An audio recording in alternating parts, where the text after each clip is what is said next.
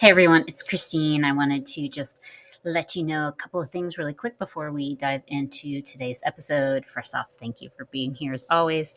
I am so happy to have you back if you've listened before, or if you're brand new, welcome. So today we're going to be talking about some really important an important topic when it comes to your hormones that you may not realize is an important topic, but it is all about eating and empowered eating, and how the reality that so many of us have disordered eating within our past or maybe our present, and how that can impact your hormones. So it's a really fabulous episode. Excited for you to listen. Before we dive in, I did want to let you know that I have an upcoming program that I'm super excited about. And I crafted this program because I realize how many things I see, honestly, like on Facebook and on Instagram, of women speaking to something in their menstrual cycle and them not understanding or knowing why that is, or having a misinterpretation or misrepresentation of why something is. And I get it, because I didn't know crap about my menstrual cycle until about 6 years ago now.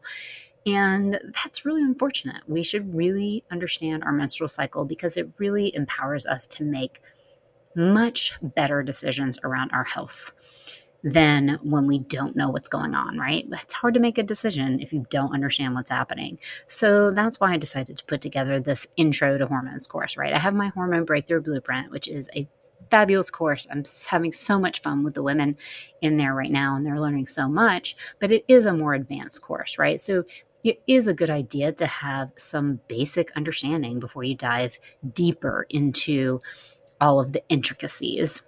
So that's why I put together this course, and it starts on March 6th.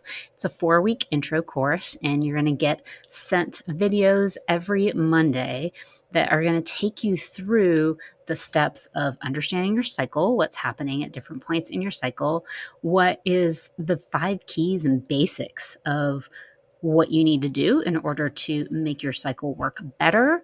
You're going to learn about your adrenals, how they impact your hormones, and why making yourself number one is so important when it comes to your adrenal health. And then finally, you're going to learn about hormone testing. So I think that this is a really important area, that last one, because it is important to test your hormones. And honestly, the earlier that you test, like late 20s, early 30s, and understand your baseline, then the better off you're going to be as you age and continue to test, because you're going to know where things are off. But the thing is, if you go to your doctor, A, and say you want to test hormones, it's going to be a fight often, especially if you're younger. But B, you get these hormone tests back and everything's quote unquote in range, right? The range is huge. It is not useful. And so we want you to know what the optimal ranges are. And that's exactly what I teach in week 4. You're also going to get loads of bonuses, things that you can print out to help remind yourself, maybe make yourself a little menstrual cycle book. And it's going to be a lot of fun. And we're also going to have a live component, because I think that's super important. And that will be on Wednesdays at 12 p.m. Eastern Standard Time, where I will answer all your questions from that week and beyond. Got a 45-minute session. If you can't make those sessions, then you can always send in your questions beforehand. It will be recorded, and it will be uploaded to the place that sends out all of the information weekly to you. So no big deal if you can't make that time. We will still be in communication throughout. So if you're interested, you can go to my website, christinegarvin.com, and learn more about it there. And just for you, actually just for the first, 5 people that sign up today, you can get $50 off with code hormones101 at checkout. So that's just going to be the first 5 people today. So hop on it if you're ready to learn about your hormones. I can't wait to see you in this program. It's going to be awesome. All right. For now, let's go ahead and dive into today's episode. I'll talk to you soon. Hey there, and welcome to Hormonally Speaking. I'm your host, Christine Garvin, a functional health coach. Each week, I speak with an incredible guest expert on all things women's hormones. We're here to empower you to take back control of your body, health, and well-being, and to learn about the latest in research and solutions when it comes to getting your hormones happy. No part of this podcast should be construed as medical advice, and we always recommend working with a professional practitioner to figure out what's best for your body. Now let's dive in with today's guest. Hey, everybody. Welcome to this week's episode of Hormonally Speaking. This week, we're going to dive into a more serious topic that I think is, not that we don't talk serious topics on here all the time, but I think that is a really important part of not only our hormonal health, but our health overall, particularly, if you were born, and live in this world as a woman. So many of us have been impacted by how we should eat, what we think we should eat in order to have a particular body type, right? Because of the cultural just implications and the things that it puts on us in order to be a woman in this world, and how many of us that really has affected in such a negative way, and also impacted our hormones and all kinds of other parts of our health. And particularly, obviously, you can be any age and deal with an eating disorder. But I know a lot of, my friends are concerned raising daughters into a world that still has a lot of the pressures that were on us. When we were younger, it shifted some, but there's still a lot there, and they're insidious. So I think this conversation is super, super important to have. And I'm excited to talk to my guest, Sarah Speers, who's an emotional eating coach, energy worker, and trained psychotherapist. Her mission is to empower souls to do the inner work to uncover and improve the root mental, emotional, and energetic factors affecting health and happiness. Over the course of 10 years, she has worked with thousands of people to help them strengthen their mental, emotional, physical, and spiritual bodies. She offers a unique approach to coaching and energy work, fusing traditional and alternative modalities to help process emotional wounds, reprogram the subconscious, rebalance the body's energy systems, and creating lasting change with regards to how one thinks, feels, and behaves. Sarah, welcome. Thank you. I'm so happy to be here and have this conversation with you. Yeah, so important, as I was just kind of droning on and on about at the beginning here. And I think there's sort of layers to what we maybe call disordered eating, right? So I think I can identify with maybe the disordered eating way umbrella maybe a little bit more, because I never had a flat out eating disorder, right? What we've sort of traditionally classified as eating disorders.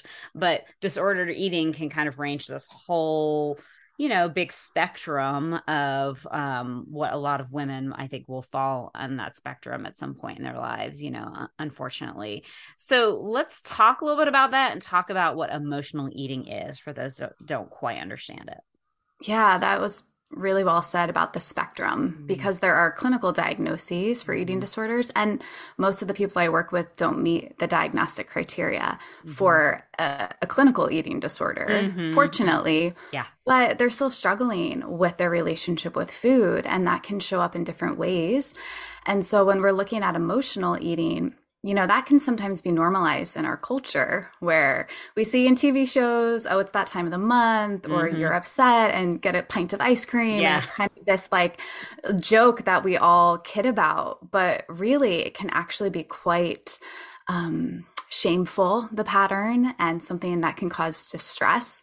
And ultimately what we're seeing is that instead of feeling our feelings, a lot of us go ahead and feed our feelings. And if we engage in that pattern consistently enough over time, it becomes an automated habit, which means it's happening unconsciously or mindlessly. And that's where it feels really distressing, because it's almost the sense of I have no control over this. Yeah. And so what a lot of women find is that the millisecond they're feeling stress or overwhelmed, or there's this urge to cry or get angry, it's because they've trained themselves to eat, the brain is just immediately signaling for them to find food. And you find yourself in the cabinets or in the fridge, or suddenly the bag of potato chips, you were only going to have a handful and the whole bag is gone. And it feels really, really overwhelming and frustrating because there's a sense of I can't control myself around food. Right. And then that can spiral into, feeling shame about yourself, feeling a sense of guilt about not having willpower or control. Yes. And then that also can perpetuate this mental obsession where it's like, okay, tomorrow I need to be good, or I'm never going to eat this food again. And then we go into this mental like Olympics where we're driving ourselves crazy because we're trying to figure out how to eat better or eat good so that we don't continue to turn to food to self-soothe. Yeah. And if you don't have the awareness and you don't have the tools as to why you're engaging in that pattern in the first place, oftentimes our strategies to stop emotional eating, which is, I'm just not going to eat that food. Right. Actually results in us probably overeating that food even more. Yeah. And so it's not an effective approach. And then we just dig ourselves in a deeper hole.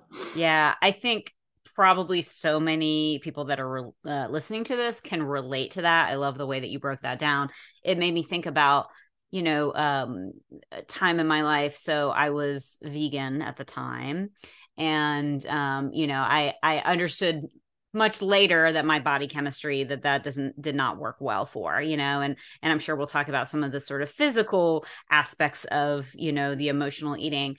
But, I can remember that I would, be good, quote unquote, good, eating the life. And then I would just be like, okay, I'm going to get like vegan cookies and like vegan ice cream and just start eating it. Right. And just eat it and eat it and eat it. And it's that same thing. It's like a weird thing, right? Because you're like, oh, this is quote unquote healthy food that I'm binging on, right? Essentially. But that literal feeling of being out of control. And even as you're eating, sometimes thinking tomorrow, like I might as well finish this off because then it won't be here tomorrow and I can start fresh, Right. And I'm never going to do this again. Never doing it again. Absolutely. And I always joke, somehow I'm just going to wake up tomorrow with like a new brain and new willpower and just no desire for these delicious foods. Right. That's just going to miraculously disappear. And it's, and then that's where we get frustrated because then we do it again. Yes. And there's this feeling of I can't trust myself or, if I say I'm going to do something, I can't seem to do it. Right. And we really get stuck in self-loathing or judging self, which isn't helpful. Well, and I think too, we've been taught so often and it's reinforced that it's about willpower, right? And so that's where we can get into that. If I can just pull on my willpower, and then when you don't pull on your willpower, then it's you being wrong and not strong enough and all these things.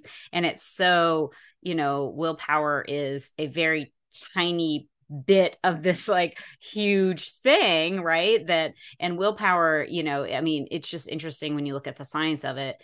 We have sort of when our I like to say our coffers are full in the morning, we quote unquote have more willpower because we're full, right? We have we've hopefully slept well, we have just before the day has come in and sort of taken everything out of us, then we feel as if we're in control of eating.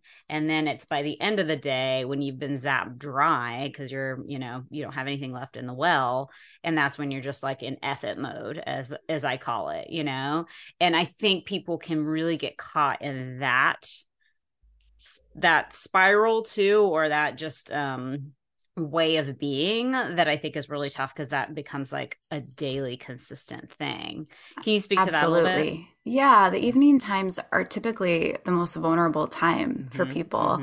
And it is because we have a limited amount of willpower that if that is spent throughout the day, resisting the urge to snap at a coworker and, passing up the vending machine at work and, making all of these decisions throughout the day, by the time you get home, you've spent all of that energy and you don't have the capacity necessarily to make an intentional or empowered choice.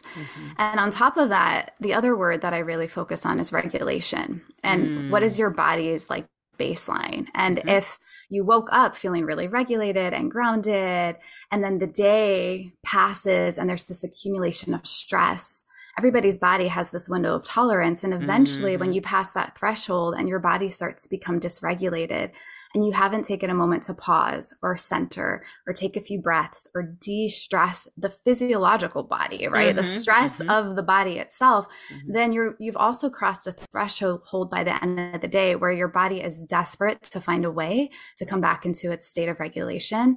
And if you don't have other tools and processes to support yourself in finding that center again, you are even more likely to then reach for food to self-soothe, because that tends to be a default choice that the brain will just naturally make, because food does have, you know, the capacity to help us feel better in the moment. And so that's a very real effect. Fast, easy, easy quote unquote way to do it. Yeah, exactly. To do it. But there's other ways that if, you know, you integrate throughout the day, these micro moments where you're breathing, moving, meditating, tapping, you know, the laundry list of these self-care practices, then that quote unquote willpower, your reserve, is going to be more full at the end of the day. And you're going to have the capacity to actually be able to make choices that feel aligned with what's truly going to help you in that moment to feel your best. And maybe that choice is to nourish yourself, but maybe it's to actually rest or go for a walk or talk to a friend, right? It's like you have more capacity to make those intentional choices. Yeah. And I'm so glad that we're talking about this particular, you know, area, because I try and always, you know, in working with clients, tell them, you know, breaks throughout the day are so supportive to your body, right? And I think people get that, you know, on the sort of intellectual level, but they will skip over it, including myself, you know, when you get busy, right? You just don't recognize the importance of doing these things consistently and how much a difference it can mean by taking 5 minutes. You know, my always recommendation, if people can, is around that 3 p.m. time, right? When we're sort of, most of us are naturally declining in energy anyway, and just take 5 minutes of breath work, meditation, EFT, any of these, you know, start there.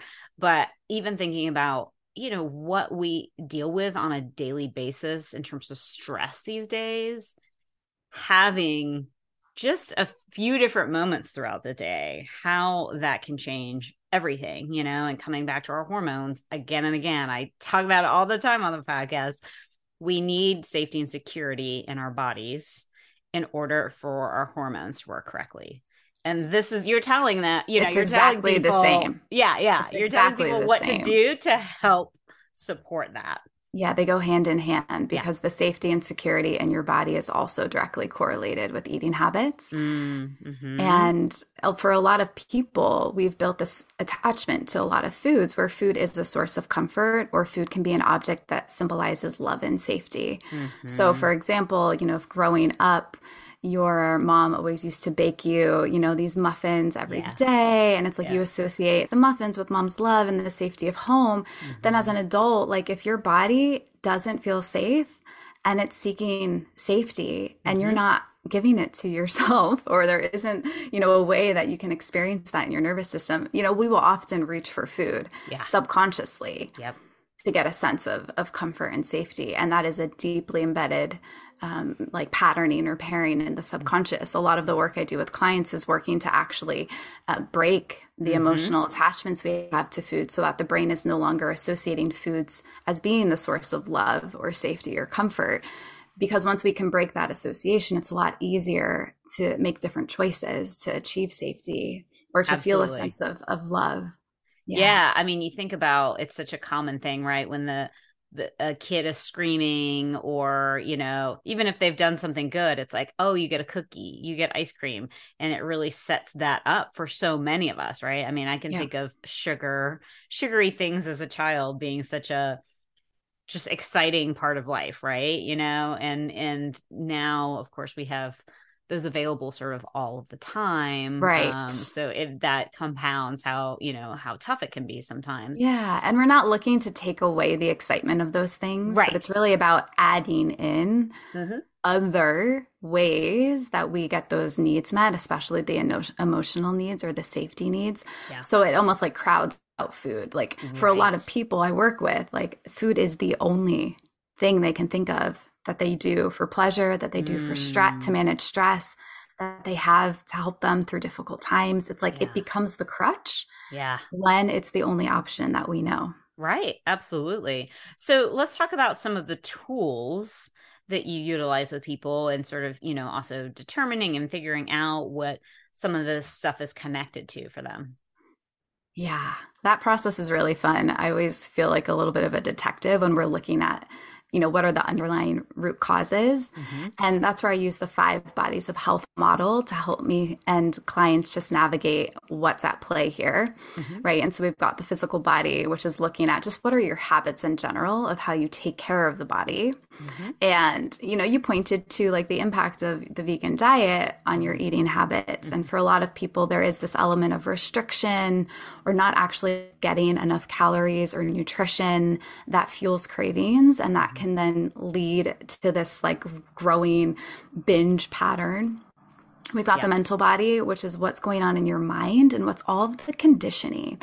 So you've already pointed to like using food as a reward. Mm-hmm. I've got a very long list, right, of all of the types of eating programming that we can experience growing up. Mm-hmm. Our childhood environment is really important in forming our relationship with food. And some people grew up in home environments that had really strict and rigid food rules where, sugar wasn't allowed at all. Other people grew up in home environments where, my brothers could eat whatever they wanted, but as a female, like I wasn't allowed to, right? When they got put on a diet, or other homes had this kind of free for all. It was like we could eat whatever we wanted. And I was modeled emotional eating. So really getting curious about the eating programming and the home environment around food and the language around body is a super important area to explore. Mm-hmm. So that with that knowledge and awareness, we can begin to, again, go into the subconscious. And I use emotional freedom technique as a way to just create corrective experiences and repattern some of the memories or the messaging that we received. Mm-hmm. We've got the emotional body, which is how are we processing our emotions? And especially for women, we've got a ton of repressed emotions, a lot of repressed anger, a lot of repressed grief and fear, and just, that builds up over your life. And so being able to understand when you reach for food, if it's to help you feel better, that there's likely something that doesn't feel good. And there's an opportunity for us to get curious and go into the body and let the body show us the emotional energy that's needing to be processed and released. And then the last 2 are the energy body and the soul body. So with energy, I'm really a huge advocate for energy hygiene and understanding, how to shield your energy, cleanse your energy, be aware of energy vampires, not take on and absorb other people's energy, which is so common for especially women caretakers. We want to just take everyone's pain away, but the downside is we hold it in our bodies, and that can be really dangerous. And a lot of times something you're doing outside of your conscious awareness. So a lot of clearing, I use emotion code as a process to help release absorbed energies. And then with the soul body, we're just looking at soul holes. So what are the kind of the fundamental needs of the soul? I talk about soul hunger, and there's this like the need to be nourished with intimate connections and with true love and a sense of purpose. And if we aren't addressing the fundamental needs of the soul, then we often are trying to fill a void with food. And when we can identify that, there's an opportunity to actually take action in your life to meet the needs of the soul, so that you're not just eating mindlessly all the time. Yeah, that's so beautiful. And everything that you said, fits in the same framework of what I do with clients around hormones, right? And it's such a good reminder that, it's all a holistic process. I think that not saying we completely have the physical obviously taken care of, but there's a lot of talk around the physical aspects. There's more talk these days around the emotional aspects of things. Thank goodness. It's still probably not as accepted as it needs to be, but we're getting better. But really talking about the energetic processes and the soul, purpose. I think that that's so key too, right? Yeah. What feeds your soul? what is, not that you have to have a single big purpose in this life. I don't believe that, but what drives you, what fuels you. And Exactly. that's something that's so overlooked, right? You know, and not talked about enough, and such a huge part of, I think, of the sadness and anger in this world, right? Yes. Yeah. Yeah, exactly. And I see a lot of women, and this was me as well, who struggle with some form of disordered eating on the spectrum. And there's a parallel with struggling with hormones. You know, when I was at the peak of my eating disorder, I didn't have a period for 2 years. And, you know, it didn't even dawn on me that that was a problem, because I was so steeped in the eating disorder that the impact on my physical body was lost on me. And then as I started my healing journey, I realized, oh, this is not normal. My body's clearly not working the way it's supposed to. And I think I need to work on, you know, hormones and balancing my hormones. And that path of healing my eating disorder went hand in hand then with healing, you know, my hormone imbalance. And so they are, you know, really interwoven. Absolutely. So let's talk a little bit more about your eating disorder, you know, what type of eating disorder you had, and I guess the process that you took on, you know, in figuring that out and healing it and yourself. So mine, I mean, I kind of had this interesting spectrum of eating disorders, and I had adult onset. So I was 25 when I first, which is a little bit more uncommon. Right. I was going to say, it usually stems younger, right? Yeah. But for me, I had an adult onset, and it was this kind of perfect storm of going on a diet for the first time in my life and moving to a new place. And I had sort of this traumatic experience where my car was stolen with all of my belongings. And so I was by myself in a new place without a job, without a car, without support, like all of these factors that caused me to start to binge. And over time, that led to binging and purging. And so then I got really swept up into a pretty vicious cycle of bulimia, which, you know, kind of consumed me for 6 months, where it was living in even a denial that this was a problem. You know, you can get so enmeshed in it.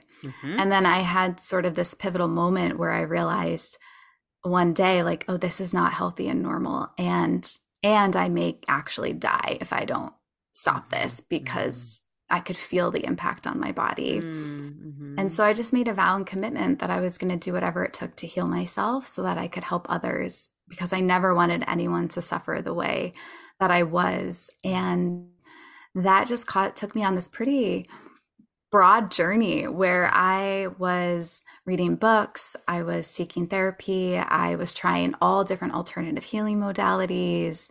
I eventually went back to school to become a therapist and was trained at an eating disorder center, and so was working with, you know, people who specialize in eating disorders. So I was really learning the ins and outs of it, and was able to benefit from that learning for myself, but also then for the work that I do. And that's why I integrate a lot of energy work into the work I do, because I found processes like tapping, emotional freedom technique, and Reiki and emotion code, like all of these beautiful modalities that I stumbled upon were all key components to my own healing, because it was really helping me access a lot of the unprocessed emotional pain and trauma that I had been carrying that I didn't even know was there. And for anybody who does struggle with binging or purging, while the binge is a way to try to suppress or numb or feel better, the purge is a way to try and get out of your body an energy or a feeling that like is uncomfortable. And so when that unconscious energy and trauma is present and we aren't aware and able to process it in healthy ways, what I was doing was reverting to binging and purging. And, you know, with that awareness, I realized, oh, this is why the inner work is such a key component to healing, because without it, you're just dealing, you know, a lot of treatment will focus on just food and eating, food and eating. And that's an important piece, but that is really the symptom of the deeper layers. And so, I would say over the course of 5 years, you know, I started to just gradually chip away at the inner work and do a lot of deep healing. And then eventually, you know, reached a place where over time, the symptoms started to subside. And then there's just a period in time where you realize, oh my gosh, like I can't remember the last time I had an episode, and then that just becomes the new norm, which is like, it no longer exists. And so that's amazing. Yeah. Well, thank you for sharing the trajectory too for you. So we've talked a decent amount about EFT on the podcast, but I'll just, say once again, for those that don't know what it is, that stands for emotional freedom technique. And I think a lot of people have heard of it as tapping, right? So it's this like you tap in these different spots. And I always, you can correct me if I'm wrong, but I like to think of it as somewhat similar to acupuncture in terms of certainly regulating the nervous system, opening up energy pathways where things may have gotten blocked and allowing, the processing of stuck emotions, things like that. Can you speak to body code? Because I'm not sure that everybody's aware of that. Sure. The body code emotion code is a process developed by Bradley Nelson, which he was a chiropractor. And essentially it revolves around using muscle testing or energy testing. So the theory is if something is true for the body will have a strength present. And if something is untrue or potentially harmful for the body, the muscles become weaker. And so we can use this process called muscle testing to ask the body questions to get information about what it might be holding. So for example, we could ask the body, do you have any trapped emotions or absorbed emotions contributing to your hormone imbalance or contributing to your binging? And based on the strength of the muscles, when we do muscle testing, we'll get a yes, no. And there's this whole map and chart where we can then identify what are the specific emotions. Is this fear? Is it sadness? Is it grief? Is it overwhelm? And we can even ask the body, when did you experience this emotion? We could get information such as, this is when you were a child, right? Is this, and we can start to paint a picture of what the body is actually holding energetically and emotionally, and its impact on the physiological symptoms or the mental symptoms that you're experiencing. And then this process uses a magnet to just neutralize essentially or clear those energies from the body. So the same way that a magnet would deactivate a credit card, for example, it works similarly where it just creates an opposing frequency or wavelength that would just gently neutralize or clear whatever energies we uncover. And so it's this really neat way to communicate with the body, and it's a very non-invasive, gentle technique to just uncover what we would maybe not be able to discover otherwise. It's like I could talk to you, but you're not gonna be able to tell me if you've inherited energies or absorbed energies. Like you might be aware of your own, oh yeah, I'm stressed about something. But it's hard to sometimes uncover things that don't belong to us that we've taken on. So that's why I really love using that tool. I love it too. And I haven't done a lot with it, but have used other systems that are similar, and I'm just learning, more specific around body code. But I also like to tell people that are, maybe a little bit, I'm trying to think of the word. They're just skeptical? Not sure. Yeah, skeptical. That's good. That's it. I was like, they're not sure about the whole energy frequencies thing, and one of the things that I kind of point to is, if you look at a lot of the tools that are used even in Western medicine now, they're actually essentially measuring, energy frequencies, electromagnetic things like, some of the heart machines, if you go in and for them to see if you have a blockage in the heart and all these kinds of things, echo machines and that sort of thing. It's essentially they're measuring energy frequencies when it comes down to it, right? Yes. And so, and more, we're seeing that more and more, and we're seeing that in biofeedback machines and all of that now. So it's just a reminder that along with the physical and emotional body, we have this energetic body that we know definitely exists, and going back to the acupuncture thing, that's something that Chinese medicine has been aware of for a very, very long time. If you've known anything about Ayurveda, same thing, right? It's these energy bodies, and we're kind of just catching up, I'd say, in Western medicine with those long held ideas and beliefs, and kind of proving them with these machines in a way too. Yeah, exactly. I mean, I think it's helpful to keep an open mind, but like you're pointing to, I mean, science, you could talk to any scientist who's going to say, absolutely, the body is an energy body. You know, at the fundamental level inside a cell, you've got these protons and, you know, energy molecules that are moving around, which is what gives our cells the energy for us to function. I mean, everything is made of energy, and we're just learning how to work with the energy of the body in new ways, which is really exciting. It is. And we'll have more and more tangible evidence that can support what we're doing. Yeah, absolutely. And I love that there are these different modalities that are happening, you know, that therapists can utilize with their clients, and sort of these body therapies that, you know, I think talk therapy is fantastic, and it's sort of level one in a lot of ways, right? It's like to get to these things that are stored in the body, we need these other kind of forms of working with it.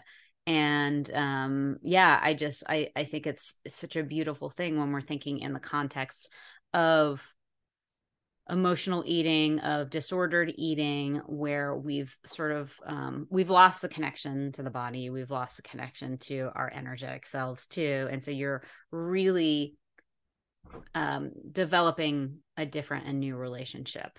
That's really it. It really is. It's the path to healing is not fixing my eating habits and fixing food. It's about a return back to yourself and rediscovering and reconnecting with your body, and like really learning how to love and take care of yourself in this vessel from a place of, not from a place of like, I have to change this to feel worthy and deserving, but from a place of realizing like, wow, like what this I am is. Worthy and deserving. Yeah, exactly. Like, oh my gosh, this like incredible body and this incredible soul that I have in this body. Like these things are worth loving and taking care of. Yeah. And so, you know, that's ultimately what this work is about, is the return to self-love. Yeah. Oh, I love that. And because there's a lot of talk about self-love these days, but I don't think a lot of people really understand what that means. And again, we go back to, I want to focus on the problem, which in this instance is the fact that I am eating these foods that I quote unquote shouldn't be eating, or overindulging, or what have you, right? And that's that focus so often goes back to that again and again. And it's like, that's not, focusing on that is not going to get you past the problem or healing, you know? But you're absolutely right. I had a client recently who, you know, she said, I think I'm starting to love myself, which was like music to my ears. I was like, this is why I do this work. But she never realized, she's like, I never realized like how to do that. It was like, it's so ingrained in our culture to like not like yourself or to be unsatisfied with who you are, that like the concept of loving self was foreign, right? And so sometimes when we say, oh, it's just about loving yourself, for a lot of people that is a mystery. What does that mean? Yeah, exactly. It's just words and fluff, and the actual experience of doing that. Like you do sometimes need someone who can guide you into doing that. And the way that we learn how to love ourselves is by someone mirroring it to us. Right. And so for anybody who has a child that you love and you would do anything for that child, it's like, that's the energy that you're wanting to recycle towards yourself. I even recently thought, you know, when I'm in partnership, I put all this energy into making really nutritious meals because I like love these people and I want them to be healthy. And then when I'm by myself, I'm like, oh, I'll just eat a protein bar. I realized there was this disconnect. Like, wow, why am I not loving myself in the same way, with nourishing myself the way I would nourish another person I love? And so there's little like ways that we can see examples of how we love others. And if we're not doing the same thing for ourselves, there's an opportunity to like grow there. Absolutely. Can we talk about boundaries and how that plays into all of this? Oh yeah. What are you thinking? I was like, I have to drop the bomb. You know, I bring up boundaries again and again on the podcast and with my clients, because I know for personal experience and how I continue to have to work on boundaries consistently, right, in order to have my body feel safe and secure. And I also think that, there's probably that word's being thrown around a lot lately, but not everybody knows what that really looks like either. It's not just saying no, right? It's all of these other things too. So yeah. How does that show up in your practice? In so many ways. I mean, there's sort of there's different types of boundaries, but the two that I'll speak to are what I call body boundaries. And then there's like your time energy boundaries. And so for a lot of women, we see that there's this tendency to be people pleasers and overgivers and perfectionists. And it's like, I will, disregard my needs and what my body's telling me it has the capacity to do, to say yes, to support other people, to take on their responsibilities. I'll do it for them to make sure it gets done. Right. And so that is like overriding your boundary of time and energy, because then you're left with nothing for yourself, and the body is run down and you're exhausted and maybe resentful because your cup is not full. Right. And so there's a need to, first of all, get comfortable saying no to the things that you don't have the capacity for, or that aren't your responsibility in the first place. And that can be really hard, especially for mothers, to be able to like give and be able to trust that this person will figure it out or learn how to do it. And they may stumble as they go. And I'm here, but I don't do it for them. Right. I guide and assist like the coach watching a soccer game versus being a player in the game. Right. And then we've got the body boundaries, which is, how do I let other people engage with my physical body? And this can be a really big one, especially with disordered eating, because for a lot of women, we've had experiences where people have looked at our body, commented about our body, touched our body, engaged in our body in ways that made us very uncomfortable, that felt like a body violation. And oftentimes we go into a freeze response. Right. There's an automatic fear response. And so our throat chakra shuts down. We don't say no. And this person essentially gets away with doing something that inflicted a sense of not feeling safe.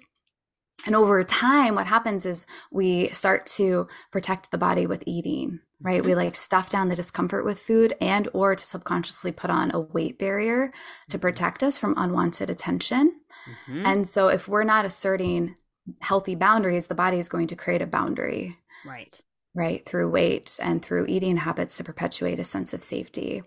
And so this is why coming back into the body and reconnecting to the body is so important, because your body is going to tell you if something is like, you need to know how to listen to the signals from your body. Is this safe or not safe? Am I comfortable with this? Am I not comfortable with this? And then can I communicate, hey, you know what? I'm actually not comfortable with you putting your hand there. Do you mind just like removing it, and having the courage to be able to express what we need so that our body, which is ours, right, gets to feel safe and protected and honored and respected. And other people aren't going to treat us that way until we're aware within ourselves. 100%, and we're so often not taught this at all, right? We're taught to keep quiet. We're taught to just kind of go with the flow. And so many of us are disconnected from how our body even is reacting, right? And so that first step, I'm sure, is just reconnecting to, how does this make me feel? And then you can speak from that place, right? So many of us have rationalized in our mind, and I did this, I had to do a lot of work on this, that like, oh no, it's fine, it's okay. Right. Or we even convince ourselves that we like it. Oh, I like the attention. But really your body is like, I'm not comfortable with this. Like nothing about this feels okay.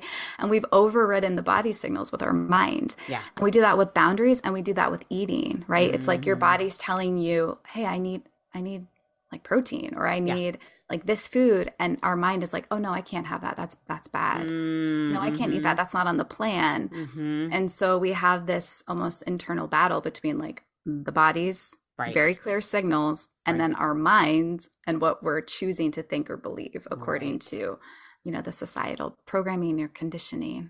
Ugh, it's such a like well of so much stuff, right? So let's talk about how you work with people. Do you work with them one-on-one, face-to-face, or do you do programs?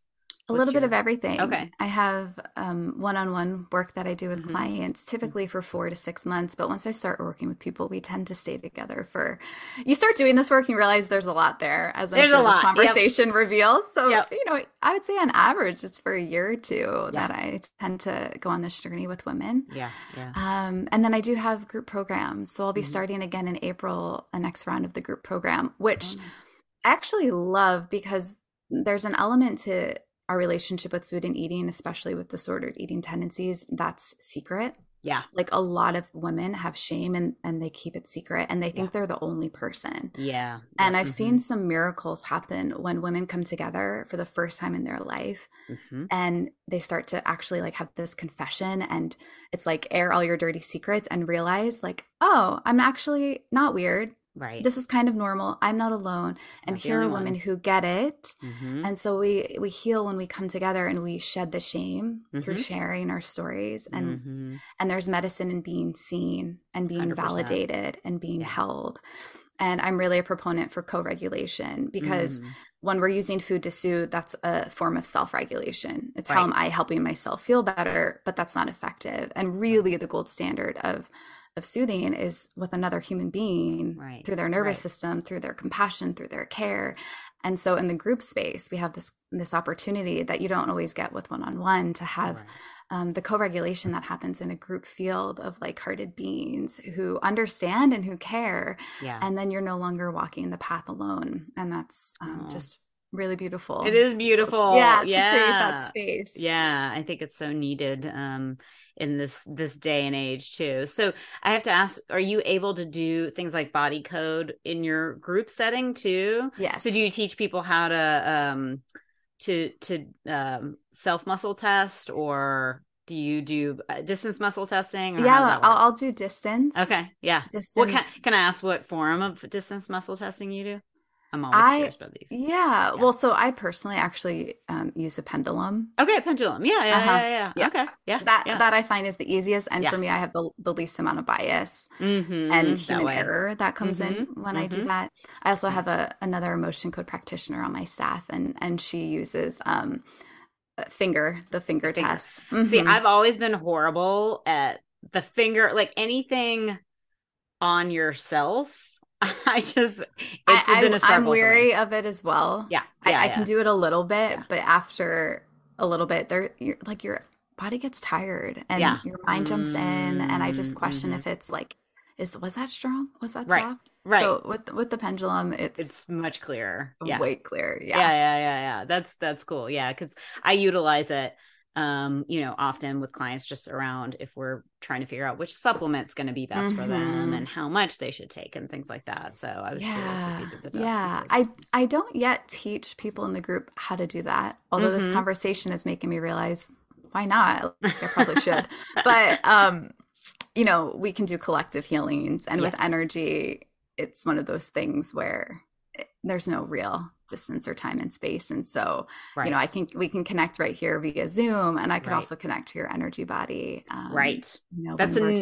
That's another good reminder for people when they're like, well, I don't understand this. It's like the fact that we can even talk over these devices. That's all like that's usually my biggest sales point too. I'm like, if you can pick up that phone and call someone in China and connect to them, please explain to me the technology that allows that to happen. Right. It's all energy frequencies, even though it's a definitive device that's sitting in front of me, the things that are making it happen is all energy signals. And I'm like, I don't understand this device. I don't understand how it works, but I trust that it works. Yeah. And we have our own, like, even more fascinating devices called the body. Yeah. So, I trust in the power of our energy bodies to also do similarly fascinating things such as connect over distance and clear energy. Yeah. Oh, I love it. Well, let people know how they can get in touch with you. Yeah. You can find me on Instagram. My tag is at Sarah Emily Speers,